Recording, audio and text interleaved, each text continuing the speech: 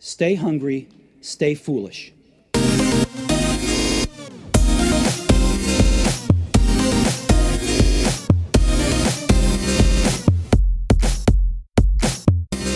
We can all live off the coast of Utopia. There it is, shimmering in all its perfect beauty across the water.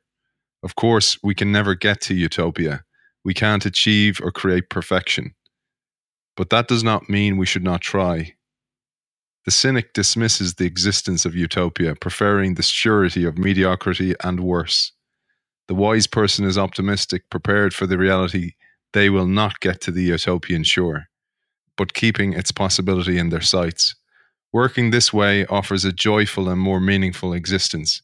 It is a continual process, and that is its enduring beauty. No pessimist ever discovered the secrets of the stars, or sailed to an uncharted land, or opened a new heaven to the human spirit. As you sail along, maybe it's wise to keep the utopian coast in your sights. We welcome author of multiple books, a man who has worked across all the continents on helping businesses bring beauty into their business and prepare them for the world of today. Welcome, Alan Moore. Thank you very much. It's great to be here. It's great to have you on the show, Alan. And let's dive straight into this, because that was an excerpt from your beautiful book, and it's right at the end of the book. And I thought it'd be a lovely way to open up today's show and share the depth of thought and beauty that has gone into this book, because it's a beautifully crafted book, as well as the thoughts and the words and the beauty poured into it. The copy is beautiful as well. So congratulations on that. Thank you very much. You say, Alan, beauty is not dependent on style, but on truth. And I'd love if you'd share what that means with our audience. Yeah, I mean, I think it's kind of funny, because if people think you're really turning up to talk about beauty, they won't reach for the kind of, well, beauty is only in the eye of the beholder, or, it's a stylistic thing. They understand, every single human being understands that beauty is somehow or another at the basic core of us as people and the planet that we live on.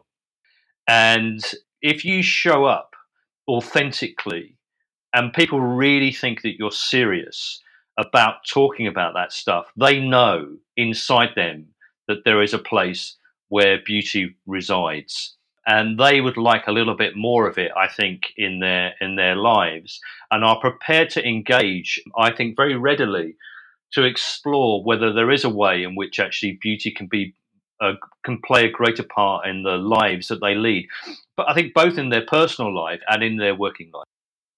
Yeah, because you really talk about bringing meaning as well into our worlds, and purpose into both our personal worlds, but into business as well. And we'll come to that in a little while. But one of the great lines you say in the book is, objects are gifts from their creators. And that really resonated with me, because I felt that we're all born as creators, and then our family history, our paradigm we're born into, the socialization all gets in the way and tells us that we're not, and that we have to behave a certain way. And this creator mentality, this inherent creation that's in us all, is actually silenced. And it feels like the world is starting to wake up towards it, and it's being empowered to do more, to create more, through technology, through mindset shifts, through people like you writing books like this. The world is waking up, and I'd love if you'd share a little bit about that to our audience. Yeah, I think it's a very good observation, and I agree with you, and a great question. I also say, I think we've all had enough of ugly, and it doesn't matter, where you look today, and every day you open the newspaper or you turn on the TV screen or the radio. And there's just stuff that just comes out, which it almost seems mind bending in terms of the world that we're currently living in, whether that's socially, politically, economically.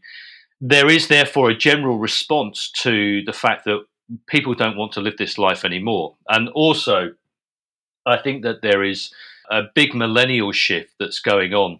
I've interviewed quite a number of people since I wrote the book, and all of them talk about this value shift in the millennial mindset. There's a lady called Fiona Reynolds who wrote a great book called The Fight for Beauty. She was the DG, Director General of the National Trust for many years. She's now a master at Emmanuel College, and I said to her, what gives you hope, Fiona, right at the end of our interview. And she kind of looked at me a bit nonplussed, actually, because she didn't expect that question to come. And she said, well, I wouldn't be here if I was hopeful. And she's older than I am. But she said, what really gives me hope is the young people. And they know that they won't have a job for life, that they won't have a pension, that they'll probably never be able to afford a house, that they understand that we've left the world in a place not as in good shape as we found it in. Again, I think that's from an environmental perspective, but also a social perspective and an economic perspective. And so they come with a different value set. And they want a different response to the world, and they are going to make it happen. Therefore, that striving for a world that is more beautiful is one which I think is going to be a conversation and a mindset and a framework and a philosophy that is going to become inherently more common and more pervasive as we kind of progress, down the next sort of 5 years or so, I think. And this is probably why we're seeing millennials or younger people, younger generations moving from job to job. And people often say, oh, they're unreliable or they're job hopping. I actually see it a different way. And I see it as they're actually searching for companies with purpose, companies with meaning. I absolutely agree with that. So there's another gentleman who's become a good friend of mine, Conrad Britz. Conrad is the CEO of a company called Falcon Coffees. He buys coffee and sells it. But his purpose is to ensure that the 15 million to 20 million people that grow the entire world's insatiable thirst for coffee are compensated properly, that they build a resilient supply chain, and that he can pull those people out of poverty. So if you think about it, right, I mean, the insanity of, Hipsterville, somewhere where we're paying £5 for a shot of coffee, but actually you're not even getting a few cents for it at the bottom or the beginning of the supply chain. So Conrad wants to change that. But what he said to me he said, when people come to interview, he said, actually, I feel I'm the one that's being interviewed. And they look at me in the eye and they say, do you really believe the things that you say? And are you actually going to do the things that you believe in? Because if you don't, as you've just said, Aidan, then I'm going down the road, because I'm not working for a salary. I'm working for meaning, and I'm working for narrative. And I think lots of the companies that I've talked to in a whole variety of different sizes, scopes, they're seeing this increasing quest and desire for their people that work for them and with them to say, look, we need meaning in the work that we do. I truly believe one of the biggest blockers to children who have grown up to want to do this, so they're looking for meaning in the role. One of the blockers is actually their parents, and the parents' paradigm of, oh, well, you go and you work in a company and you stay there and you work there for 10 years or even more. They're actually discouraging the children. And we see this in the States quite a bit, where their whole lives are plotted out for them, and they're under so much pressure to perform in colleges. And then they get into the system and they go, well, that's it, you have a job for life now, you're a lawyer or you're an accountant, etc. Meanwhile, we have AI and automation coming down the track at the rate of knots, and that's going to change the world. And actually what is more valuable is this, what you talk about in your book: creativity, creation, beauty, and purpose. Yeah, and I've thought about that quite a lot recently, actually.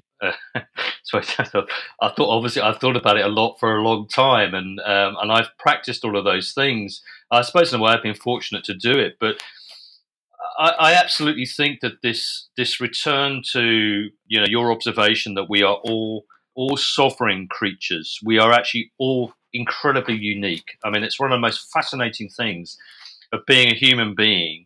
Is, of course, every human being we meet is actually a unique person.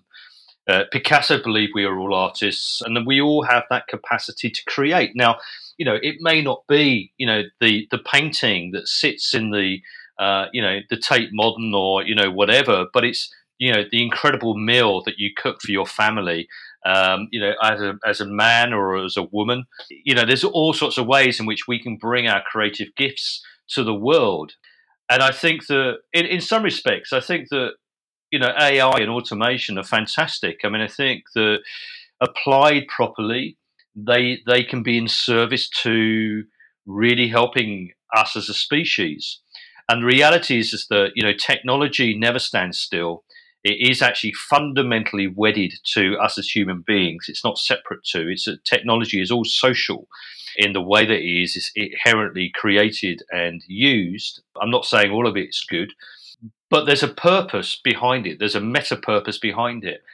And in some respects, I think that what we're doing is we are going on a really interesting journey now in being able to rethink and reinvent what our roles as human beings are in the world. And personally, I think that if that allows us to return to an inherent form of creativity in whatever form that may be, that has got to be a good thing, because it allows us to reconnect to this idea of purpose and meaning and narrative, because I think we are meaning making creatures. That is what we do extraordinarily well. It's why we love stories. It's why we love films. Anything that carries a narrative that allows us to see and understand the world in a different type of ways, I think quite an extraordinary capacity and capability. I think about it now. I mean, for young people, this is a liberation. For older people, it's a liberation, maybe, in the fact that you're not on this treadmill from 9 till 5 and that you only get 2 weeks holiday a year. If you're in the US, what you get given is a liberation to actually explore what a different world might look like. That is really exciting. My only caveat to that is think about what it is you make, why you bring it into the world, how you're going to bring that into the world, what value is it going to have in that you bring to the world. Can it be restorative? Can it be regenerative? Can it be joyful? And can it bring some form of happiness? Because I think that is a really important part of the beauty lens and framework and language, which is this idea of a life that is worthwhile and a life that is joyful, and deeply so. That's something that I would really want to encourage people to think about. And when I wrote the book, that was a very important part of what I was trying to express. And this is the idea of utopia, isn't it? That it is visible, that you have to actually strive for it. If you don't, you're just on a ghost ship wandering around the seas of life and unhappily. And it doesn't have to be that way. You said something there, Alan, that really struck a chord. We sit in front of mind-numbing TV, and when you really think about it, creation comes from, and you actually said this, where you feed your mind with multiple sources of information, economics, art, whatever it might be. That's the data in, and then you let it stew and marinate, and then it comes out as something totally different because it mixes with your unique context of the world. And while we're seeing this mass automation or mass technological changes in the world, where AI, automation, machine learning is getting smarter and smarter, faster and faster, that's getting smarter. But it feels many people are dumbing down because they're sitting in front of the TV, they're not reading anymore, their attention spans are less than ever before because of devices and device usage. And we have this kind of whiplash that's starting to happen in society. Well, I would say that there's a spectrum as to that. I'm as much a victim of my iPhone or my smartphone as anybody else, and because it has so many applications on it. So if I'm in the car, it's got all my music on it. Or actually, I like to listen to podcasts. So I have a podcast aggregator on it. So sometimes but actually they're quite long form. I do use it too much sometimes, and I do use it to distract myself. But I think that there's another question maybe people ask, which is it worth my attention time? I mean, I was just thinking about, a podcast I was listening to the other day. Now, it was a 2-hour conversation. And I was driving back from Somerset, where I've met a very good, an old friend of mine, called Mark Reddy, who crafts these incredible spoons out of wood. We'd not been in touch for 20 years. I came across him through London Craft Week, and I got in touch and I said, Mark, I want to come and see you. I said, it would be great to talk. And so I was prepared to drive all the way down to Somerset and all the way back to spend a couple of hours with him, because the analog bit was really important. But in the meantime, I had, 4 hours actually of the drive was longer than that, but of listening to some really engaging conversation. And so I think that there is something. I mean, definitely. I mean, I look at TV, And thank God for all of the other stuff that aggregates terrestrial television, because there would be nothing left, almost, actually, to be honest with you. That's my humble opinion. But also, I think we see other things which I think are interesting, back to our early point about reclaiming beauty, the rise of festivals, all sorts of festivals where people want to be together, which is the fundamental human need to transcend. And a festival, is a fundamental part of what makes us human beings, the ability to come together. And that's a response to, I think, a world where we want to reconnect to who we are and how we are as human beings, to, have what I would call the full analog experience. So whether you're in a rave tent waiting for the drop, or whether it's a literary festival like the Hay Festival, there's a desire for human beings to kind of reconnect. So in a way, I think that, I see great optimism and hope in people wanting to come together, share knowledge, ideas, experiences, words, music, pictures. In fact, all the creative stuff. Festivals are really all about creativity. So we may not find it, on the TV, and there is nothing wrong with watching a Sunday film on a Sunday afternoon or even a Friday.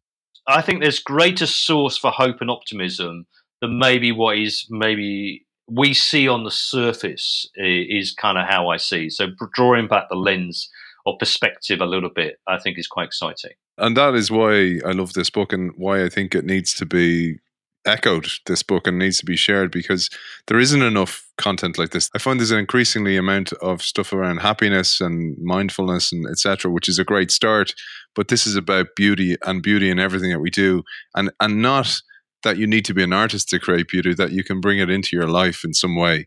And you were talking about millennials, or the younger generations, and their almost transformation that we're seeing in humanity, and it resonated with the chapter that you write about Edgar Mitchell, the astronaut, and the overview effect, because it's almost like a transformation humanity is going through. I'd love if you shared that with us. Absolutely. When I came across that, I just found it an incredible moment. Now, I've been lucky, I think, to have one existential, transformative moment in my life that was unexpected. And so, in a sense, because of that, when I listen to what Edgar had to say, I can understand what that felt like. And so he says that he's up in a spaceship. He was an astronaut, and his job was to fly the men to the moon and then fly them home again. That was his job. So he spent a lot of time in the spaceship. And then he says, I'm in this ship, my job is done, and I'm just looking out the window, and the spaceship's rotating. And there I see, hanging in the void, the sun, the moon, and the earth. He said, and at that moment, I had this incredible experience that flows through my body.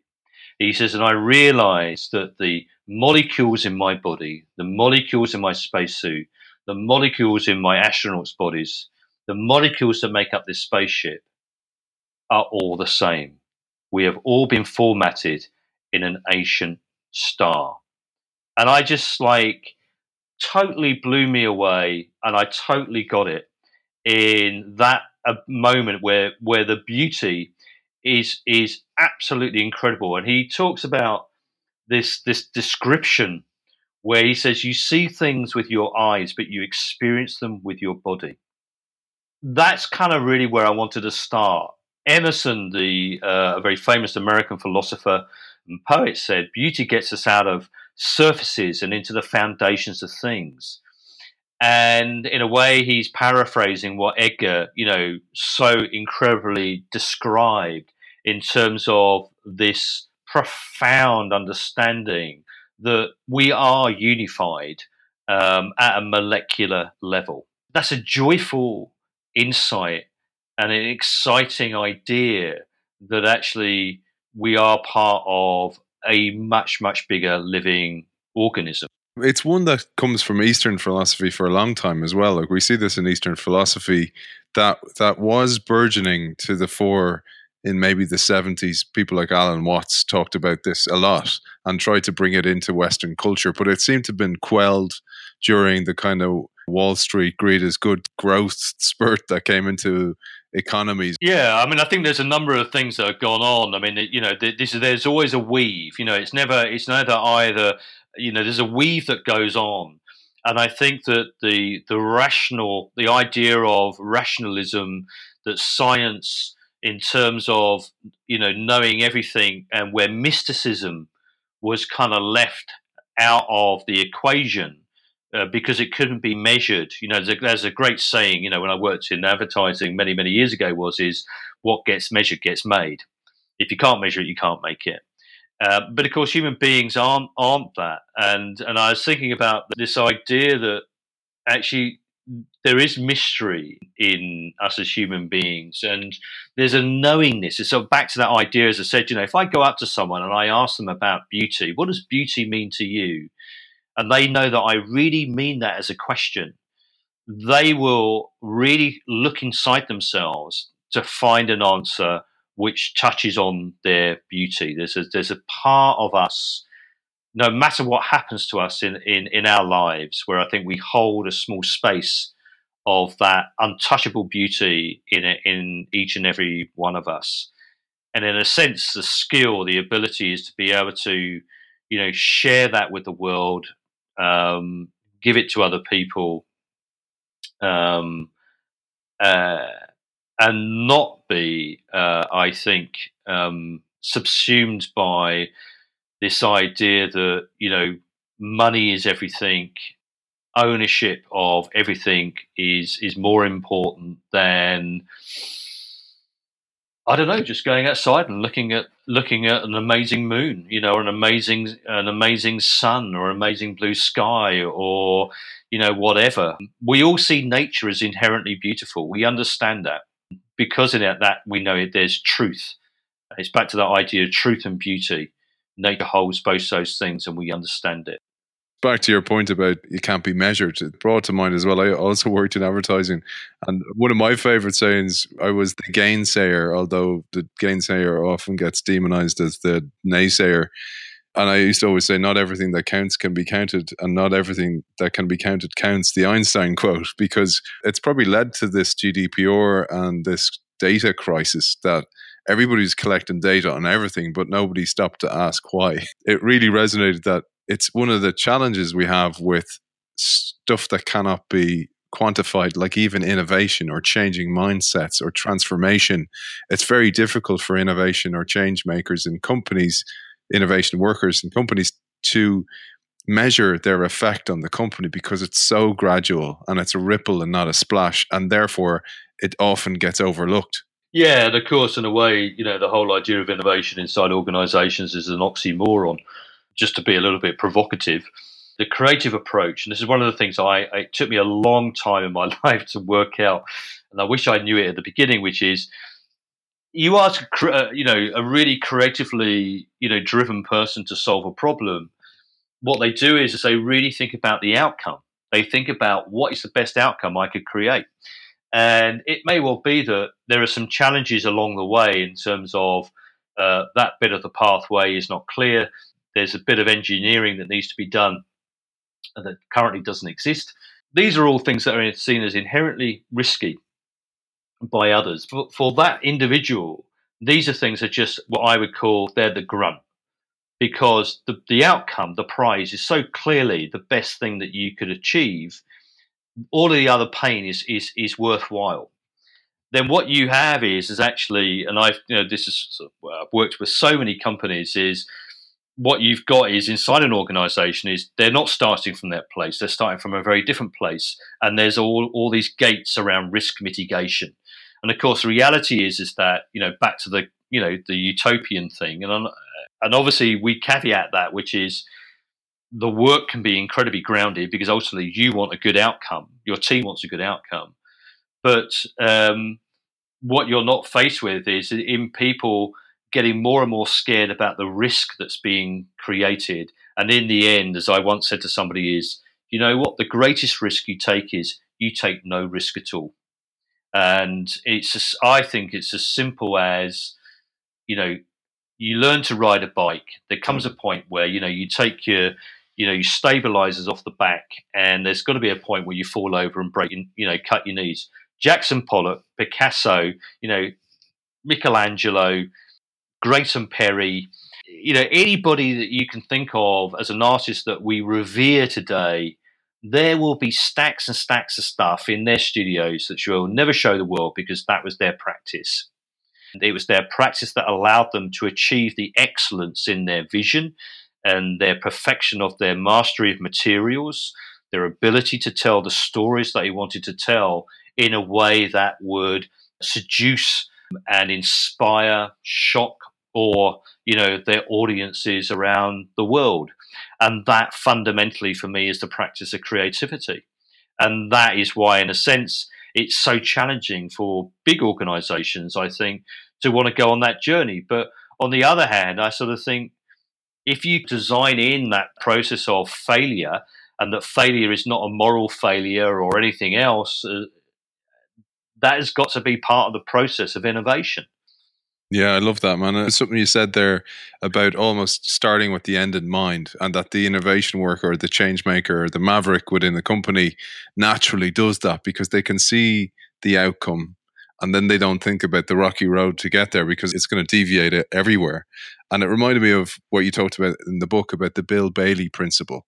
There was a point in my life actually where, I wasn't in a great place. So actually I took all the music out of the car and I just filled it with comedy CDs. And then wherever I drove, I just listened to, comedians.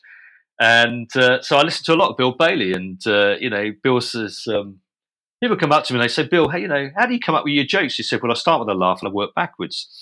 What do I need to do to get that amount of laughter? And I just thought it was a real ha-ha moment for me, which was, that's right. There's a artist called Ellie Luna, and she says, I dream my paintings and I paint my dream. And I think that that's also that idea of the creative aspect of envisioning something. You can almost say, I know, Steve Jobs is, I remember watching the film about him where he said one day, people will be buying 20,000 units of computers a week. And people looked at him as though he was on another planet. But he held that vision in his mind, and if you want to bring change into the world, you have to hold something really clearly as a place, as a destination, as a principle, which I think is very, very important. It may be the coast of utopia. It may be that you don't get there. But my God, back to that, the Václav Havel idea, which is, hope is this really important kind of part of who we are. It describes our interior landscape, not what the exterior landscape is, where we put unlimited resources into a limited outcome. That could be a business. It could be, I don't know, a new lyric, a song. Whatever it is. I mean, I remember Leonard Cohen, the song Hallelujah, he spent 15 years writing that lyric until he was happy that he had got out of that song he got out of the song what he really wanted to say. So I think that's another important aspect to this, which is kind of relates to time. This idea that Zuckerberg saying, well, move fast and break things. And there was a lady whose name escapes me, unfortunately, and she wrote a great post on Medium, and she said, you don't move fast and break things, you move slow and you build stuff. I love that. And I thought, what a great insight. Because, of course, in a sense, the practice of, say, craftsmanship, making, if you're really cool with how you're working, say, with a material, and let's say you can't put that material back, whether you're carving marble or whether you're making something out of wood, you're carving letters into stone, there's no control Z, right? This is it. This is the commitment.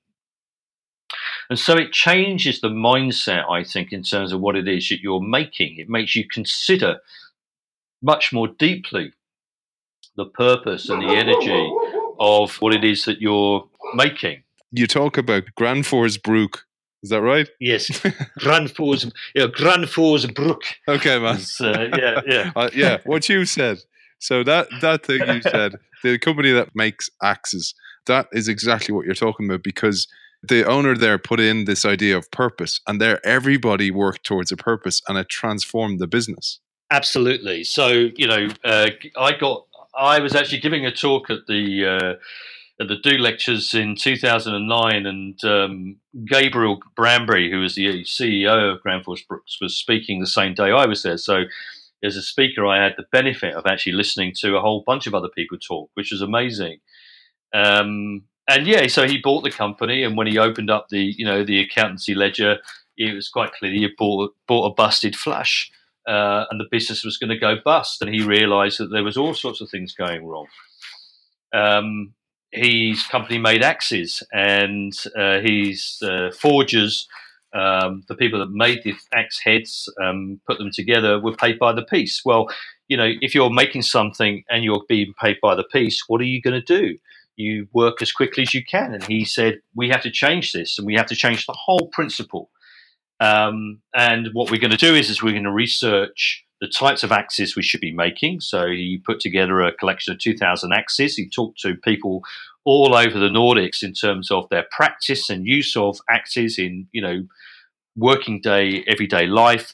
So came up with a design model of the number of axes he needed to make. And then he says to his axe makers, his forgers, so this is how it's going to work. You work onto your axe head until you are satisfied that is the best work you can make. And then and only then do you do two things. You put the stamp of Grandforce Brook into the head of the axe, and then you put your initials next to it and you stamp that in as well. And we will say that this axe is guaranteed for the rest of your life, or it's a 25-year lifetime guarantee. And I can tell you, having used a few axes in my life, that 25 years is a long time if you're using an axe on a regular basis. But I think it's a really interesting, again, a way of redesigning a business. Okay, the world needs axes. People use axes, and I use the axe in a sense because it's such a primary instrument. It takes us right back, to the early part of our development, as a species and relationship with technology and tools. And that's the reason why I used it. But the lessons we can pull off of it, you could apply to any business. Give your workforce a reason to come to work. And I was talking to another company recently, and he said, do you know what? People don't come here for a paycheck. They come here to work on a project. And I thought, what a great way. You wake up on a Monday morning and work all week on a project. What a great idea. And so the story of Grandforce Brook is important, I think, for any business, any CEO, HR department, you name it, to think about if you're going to design something that is really going to be enduring and it's going to bring value to the world, then you need to think, you can design every aspect of that business and that process, which is why I think there are a whole bunch of companies out there at the moment, which I think are ugly businesses because of the way that they operate and the way that they make their money. And I actually think in today's world that if you're only in business just to make money at any cost, then quite frankly, you're in the wrong business. And Alan, I was thinking there when you're talking about the axe and how the worker has a meaning every day, but it also changes how they do it. And you talk about the great Tibetan calligrapher, Tashi Manox, and it's that pouring of emotion into the task that really gets a different output. If you type in Anthony's meatballs into Google, you'll get this recipe for meatballs in the States. And the recipe must be followed to the letter. And the letter is, you must play this music in the background. You must be thinking about this. You must use this type of brand, etc. And it's actually about this. It's about how you do it has a dramatic effect on the output and how it tastes and how it looks, etc., etc. And it'd be great to share your insight that you give us about the Tibetan calligrapher. Well, yeah. So, Tashi is an incredible human being. Spent 22 years working in a Tibetan monastery, perfecting this art of Tibetan calligraphy. he actually, was dyslexic when he joined, and he managed to learn, 3 incredible languages, immensely complex.